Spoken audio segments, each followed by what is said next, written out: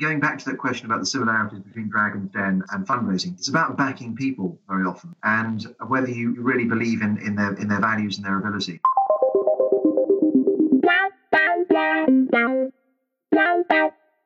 Hey guys, I'm Carlos Miranda, and welcome to What Donors Want, a podcast by IG Advisors. I started IG 6 years ago, and we're a London-based strategy and management consultancy in the social impact space. What that means is that we specialize in philanthropy, corporate impact, and fundraising advice. At IG, we have unique access to both donors and fundraisers, and it's part of our mission to help them better understand each other. And so you have What Donors Want. In each episode, we'll interview a different kind of major donor and get right down to it. What do they actually want from the fundraisers who cultivate them? We're going to give you this advice straight from the donor's mouth. Welcome back to What Donors Want. I'm Rachel Stephenson-Sheff, and I'm a colleague of Carlos's from IG. I'm also the producer of What Donors Want, and I want to kick off this episode by giving a big shout out to all our listeners from around the world. From the UK, US, Canada, to Cambodia, Uruguay, Belgium, Turkey, Singapore. It's seriously awesome to know how far this is reaching, and we always love hearing from you. So now, on to our fourth episode. We spoke with philanthropist Nick Jenkins, founder of Moonpig.com and Dragon's Den Judge. I'm joined here by my colleague, Juliet Cockram-Agnew, who's going to tell us a little more about today's guest. Thanks for having me, Rachel. I am super excited about today's guest, who is a dear friend of mine, Nick Jenkins. Moonpig was sold in 2011, but Nick Jenkins endowed the Nick Jenkins Foundation and has spent many years helping thousands of people as both an angel investor and a philanthropist. Should we give him a call? Let's do it!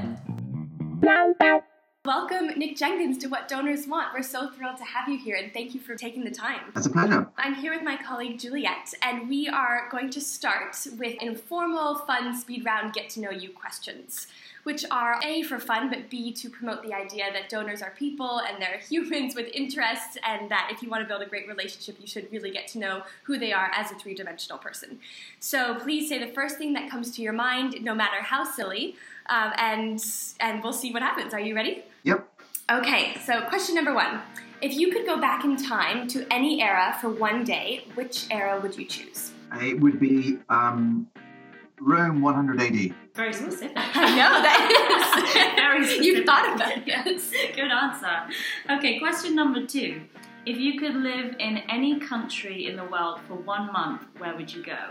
It would be Japan in February, during the ski season. What is the most ridiculous thing that you ever saw on Dragon's Den? It was a device that looked like a thimble with 2 rollers on it, and it was designed to improve the quality of paper folding. I wasn't aware, and the safety of paper folding. I wasn't aware that paper folding was a dangerous activity, but apparently this guy thought it was. Amazing. If the world was going to end tomorrow, what would your last meal be? It would probably involve sushi.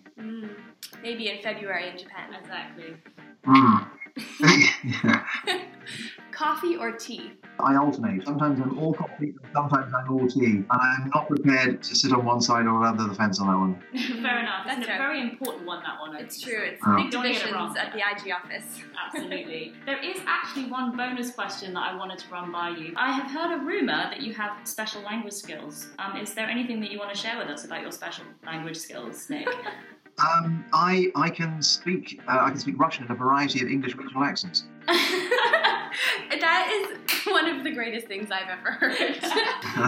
You'll have to give us an example of that, Nick. No pressure. Okay, so think of an English regional accent. You're better. Brummy? That's a good one. Brummy, okay.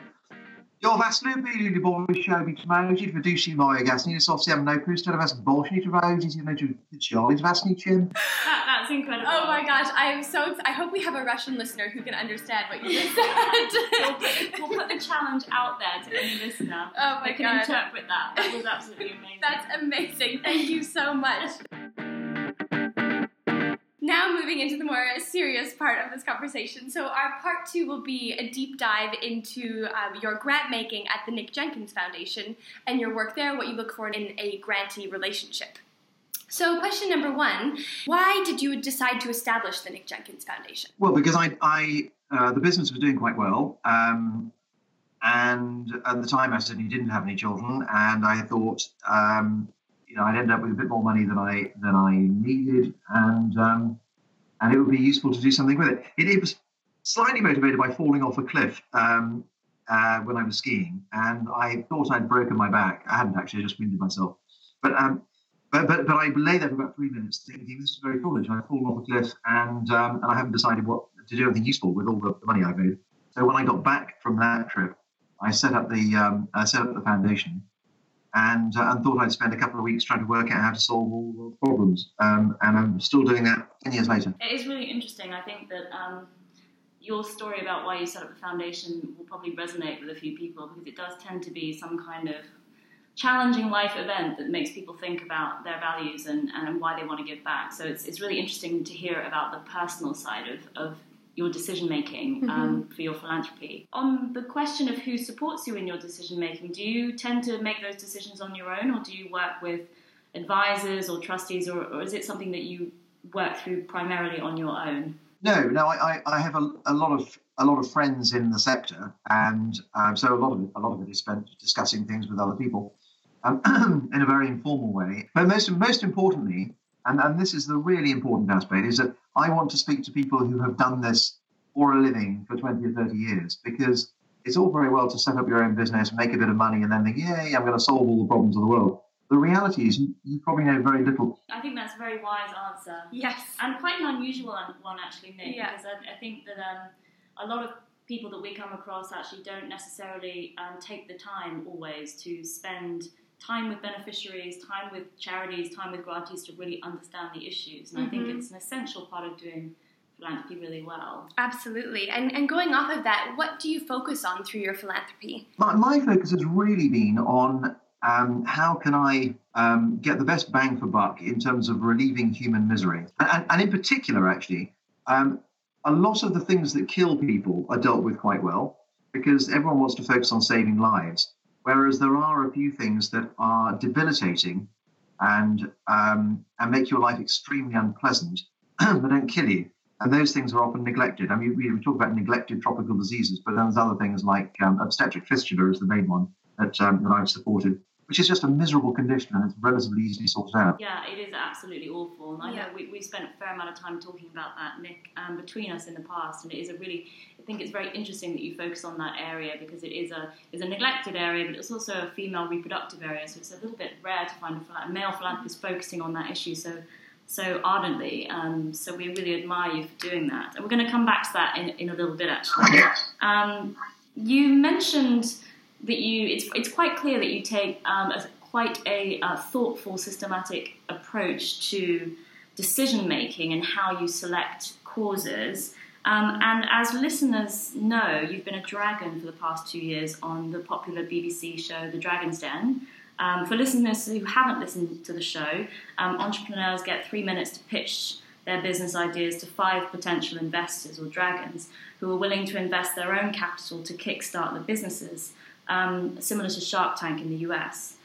So my question is, how much of your dragon persona do you bring to your philanthropy when selecting causes or assessing the people that you want to work with philanthropically? But I just tried to get to the nub of the issue, and that's the critical thing. And also trying to get to the honest truth behind it. Because an awful lot of pictures that I see from charities are glossy, we're going to transform the lives of thousands of children, and they don't, and of course, if you spend a lot of time researching this stuff, you realize that, these problems are not simple, they're complicated, but I want to deal with the truth. I don't want to deal with platitudes, or I don't need to be made to feel as though I'm transforming the lives of thousands of children. With my £10. The only thing that matters at the bottom of it is do I really feel as though I made a difference? It's definitely something we come across as well in terms of when we work with charities on their communications and their language, really urging them to be specific, exactly. But be realistic. If you're dealing with people who care about this and have taken time to understand it, then they can see through gloss. There's a lot of satisfaction, a lot of enjoyment to be had out of really digging deep and understanding what's actually happening. And getting to the truth. Mm-hmm. Well, and the glossiness is quite hollow. No, and the other thing is acknowledging failure, because in our own business lives, I invest in lots of businesses. I expect half of them to fail. That's just part and parcel of doing it. But in the charity world, failure seems to be unacceptable. So what happens is that rather than when it comes to measuring impact, the importance impact measurement depends entirely on why you're measuring it. If you're measuring it to justify why someone has given you money, that's very different from measuring something to find out whether or not it works. Yeah. Yeah. And so it's the intention behind the impact measurement that matters. Are we trying to measure this because we want to find out if it works, and therefore if it doesn't work, we're not going to spend any more money on it, or are we trying to work out, take all the figures that we've got and try to mold them into something that looks palatable for someone who's already given money? So those are the kind of things that I'm interested in. That is really interesting, and I think a kind of clear takeaway here is that charities and fundraisers wishing to engage with sophisticated major donors need to understand that they should be putting forward people who are passionate about the issues, understand the issues, and are able to engage with donors in detail about the issues that their particular interventions are looking to address, because those are the kinds of conversations that donors want to have. Absolutely. And that donors like you, Nick, really want to understand and engage meaningfully and honestly about the impact that you can have, and also be open to the idea that it might not work and be honest about that. I think you're right that it's not very often that charities will admit failure, but I think sometimes that is not because they don't value risk-taking, it's that they're concerned that donors, and it's true that a lot of donors don't enable risk-taking. Yeah, and of course there are plenty of donors who actually just want to be stroked. They just want to be told that they've had an enormous impact, and they don't particularly have the time to delve into it. and then there are some that want to focus on the detail. And I think actually in all the discussions that I've ever had, I think donors who want to focus, who want to really understand the issue, are in the minority. Mm-hmm. Yeah. So, but then that's down to the charity to understand who they're dealing with. But I would. But when I give, I'm generally not dealing with a major donor fundraiser. I'm usually dealing with someone who works in the program. Right. Yeah. And with these people in the program, or with the charity's leadership, or with a major gifts officer, depending on the circumstance, have you noticed a big difference in the way that these people approach fundraising and partnerships with you versus the entrepreneurs pitching for startup investments on Dragon's Den? I know that's a big question. I guess we're just trying to understand whether there's anything that charities can learn. Yes. From. The most important thing I think is understanding who you're speaking to and tailoring what you're saying to who you're speaking to, because for me, whenever I'm speaking to people about giving money to any of the charities I'm involved in, it's not a question of please will you give us money. It's a question of, I understand that you have decided to give a certain amount of money to this particular area, and we're probably one of the best places that you could usefully deploy that. So it's a bit of a mutual, it's mutual assistance. It's I as a donor, I need to give money away, and I want to give it away effectively. So if you come up with a solution that enables me to give my money away very effectively, then you've helped me out. Not the other way around. Absolutely. I mean, knowing who your audience is it's an essential. Yeah. Yeah, and that I don't give money as a favour to the person who's asking me for the money. I give the money to help the people at the other end, and they're blissfully unaware of who I am. So it's just a question of trying to really think hard about who you're dealing with and what they want to achieve. You're always in sales. You're always trying to solve someone's problem. And the problem a donor has is they've got more money than they need. They want to do something useful with it, and they want to believe that it's made a difference. And you can solve that problem for them. That's really helpful, that quote that you just said, Nick, that you're always trying to help the donor solve a problem, essentially. Mm-hmm. I think that's really, really helpful for charities to really focus on, because they can sometimes be more focused on the problem that they have to solve rather than the problem that they want to help the donor to solve. Right. And that's a kind of fundamental difference. Yeah, absolutely. So I have a question just in terms of, we talked a little bit about risk and failure. Do you have a sense of where on a journey of social change you're interested in kind of seeking someone to fund? Is it that you're more interested in startups, or are you more interested in well-established organisations, or is it not about that? Are you more open than that? Well, ideally, I would like to be funding better solutions to problems rather than throwing more money at the same solution. In the case of Operation Fistula, we're trying to find a better way of managing the surgical process through from finding the potential patients all the way through to measuring the outcomes. And that's inevitably a slightly riskier area. And I think philanthropy is better at risk taking. Smart philanthropy ought to be about taking risks and funding some new solutions to social problems, not all of which will work. So, for example, if you have an HIV diagnostic kit that costs $100, you could throw $1 million at that and fund 10,000 of them, or you could spend some money on trying to develop an HIV diagnostic kit that costs $10. What's going to have the biggest impact in the end? So that's why I like innovation. I like problem solving, and also it's more in my nature. I prefer the early stage things. But what I'm not interested in funding is yet another small charity that does the same thing. There are way too many small charities, and a lot of them are subscale and ineffective because they're small. And a lot of donors, I think, like funding small charities because they feel as though they're making a bigger difference.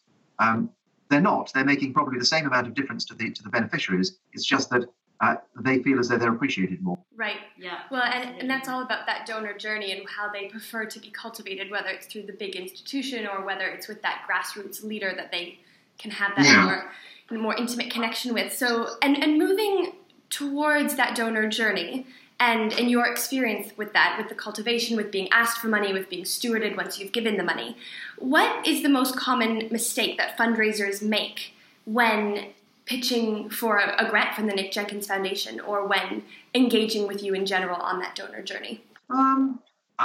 It's not doing enough research, which of course, I appreciate that there's only so much time that you can spend on researching what people want. The biggest mistake I've seen is when people just again give me the usual nice noises about what the charity does, and they don't really want to engage in a proper discussion about the work. I've met a lot of major donor fundraisers who don't know very much about the subject matter because they flip from one charity to another, right. And they're very good at schmoozing people, but they don't really know very much about the subject matter. And actually, they often don't care about the subject matter as much as I do. Yeah, so there's partly an issue with who they're putting in front of you by the sounds of it, Yeah. and also the issue with not having done adequate research. And actually, on that point of research, I wanted to ask you a question about how you feel as a major donor and a donor in the UK about being researched and being profiled. Because I don't know if you know, there's a new sort of data regulation piece that's coming into effect in May. It's called GDPR, which will really heavily restrict the way charities are able to research donors and the kind of information that they can hold about donors, with a view that they will need explicit consent from you or any other donor they're looking to cultivate before they can actually hold information about you. And it's an interesting challenge because on the one hand it will protect you as a donor from having charities hold data about you and profile you, but on the other hand it might restrict their ability to actually do some of that research that might help them steward you better. So I just wondered if you had any thoughts on that at all, because it's a challenging space. I have no issue whatsoever with anyone building up a profile of what I like to support, because it filters out people who it ought to filter out people that I don't really want to speak to. So I don't really fund arts projects. We're quite focused on what I fund, and if that meant that the people who are approaching me, if that meant that I could publicly put it out there that I'm just simply not interested in funding this, don't bother. That would be really helpful. So I don't understand why this has been introduced. Because otherwise all it means is that people will know that you're worth approaching, that you might be worth approaching, but you're just only getting approached more with unfocused approaches. Yeah, I mean it's an interesting challenge that the sector is facing, and it's really interesting to hear your view on it, Nick, because this is the view that a lot of charities have been putting forward to the regulators, that actually it's in the donors' interest for us to make intelligent approaches to them based on research. But the GDPR regulation exists to protect individuals who may or may not want their data being processed. So there's an argument for both sides, and I don't think there's no clear answers in the sector as yet. So it's still very interesting to hear your view on it What is interesting is how little I get approached. Apart from inevitably as a foundation, we get quite a few requests each month. But then I've publicly stated that I don't take unsolicited approaches because I just don't have the time to filter them.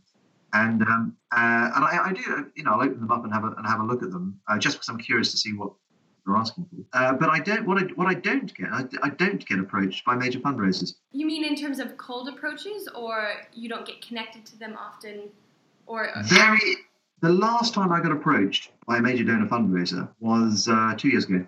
That's very interesting, and it brings me to the next question. If there was a fundraiser, or a charity rather, who wanted to approach you and the Nick Jenkins Foundation but had no connection to you, or an obvious first-degree connection, how would you advise them to do that? Not specifically with you, but in general, sort of major philanthropists. Is that through a cold outreach? Is that through being connected through a friend, more likely, or meeting them at an event? Or what resonates best with you when connecting with new causes and new charities? If someone has found out that I'm particularly interested in something and they can offer something more effective, then I'd be interested in hearing from them. But I have been quite narrow in what I've funded recently. And the other thing is, it was all very proactive. I mean, with Operation Fistula, which is where I put quite a lot of money recently, I found them. I was doing some research in the sector. It's always a better way to start is to start to work out what you actually want to fund, and then research who the best organisations are, rather than waiting for them to come to you. Absolutely, and I think any organisation that researches the Nick Jenkins Foundation would come across the fact that you have been a big supporter of reproductive rights in Africa, and also a supporter of African causes generally. I wanted to ask you about Operation Fistula. Actually, it's obviously what they do is a hugely important area, and you've been a huge supporter of theirs. And I wondered, what were the key things about Operation Fistula that really influenced you to make a decision to support them, and what could be interesting for charities to understand about that? I think that the most important thing was I met Seth Cochran, who is the founder of Operation Fistula, who is very, very bright. And here, going back to that question about the similarities between Dragon's Den and fundraising, it's about backing people very often, and whether you really believe in their values and their ability. And Seth had demonstrated a complete commitment to this cause for 7 years. He'd given up his career to do it, and also the way that he thought was very similar to my thought process about solving problems. So I thought it would just be very interesting. It was a cause that I wanted to support, but I thought it would be quite an interesting journey to go on with him, because we were very much aligned in our approach to things, and approach to problem solving. And it's been fascinating. It's been a really good journey. It was the fact that you were pitched this cause in a way that made you understand its impact on other systemic problems within the community. So if you provide fistula care for women, then that unlocks X, Y, and Z potential within the community, which then leads to something else. Would you say that it was that sort of strategic, bigger picture thinking that really tipped your support in that direction? Or was there an emotional human story behind it that made you just want to support that cause in isolation? I mean, I wasn't particularly emotional about it. It's just that I'd looked at all the things, all the debilitating conditions that are often left untreated.